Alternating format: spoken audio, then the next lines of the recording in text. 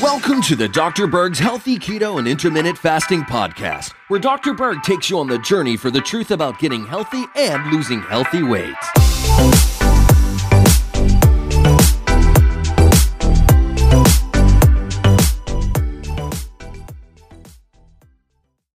Hey guys, in this video, we're going to talk about the 4 things to avoid if you have an enlarged prostate, okay? Now, I've observed this with a lot of clients over the last 29 years, okay? And the first one I'm going to talk about is this one right here, dairy, okay? That includes cheese, milk, yogurt, cream cheese, sour cream, even butter. Why? Because I noticed when men that have enlarged prostates consume dairy, what happens is they have a difficult time going to the bathroom because their prostate swells up even more. The prostate is kind of like a sponge for hormones. So where does dairy come from? It comes from milk, a pregnant cow used to grow a calf. Okay, so it has growth hormones, growth factors.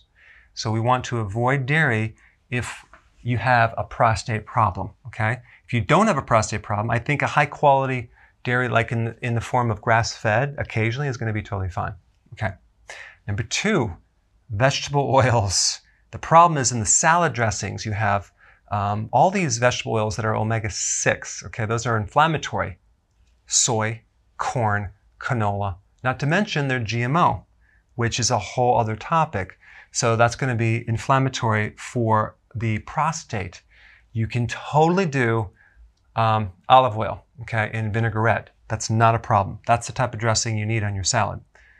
All right, number 3, sugar. That's a given. I'm sure you already know that. You have to avoid sugar because that's going to be inflammatory. And of course, the things that turn into sugar like grains, breads, and pasta and things like that. Number 4, soy. Soy protein isolates. There's a lot of products out there with soy. We mentioned the oil right here, but just soy in general can enlarge the prostate because it can actually give you estrogenic factors, okay? So there you have it, the 4 things that you want to avoid if you have an enlarged prostate.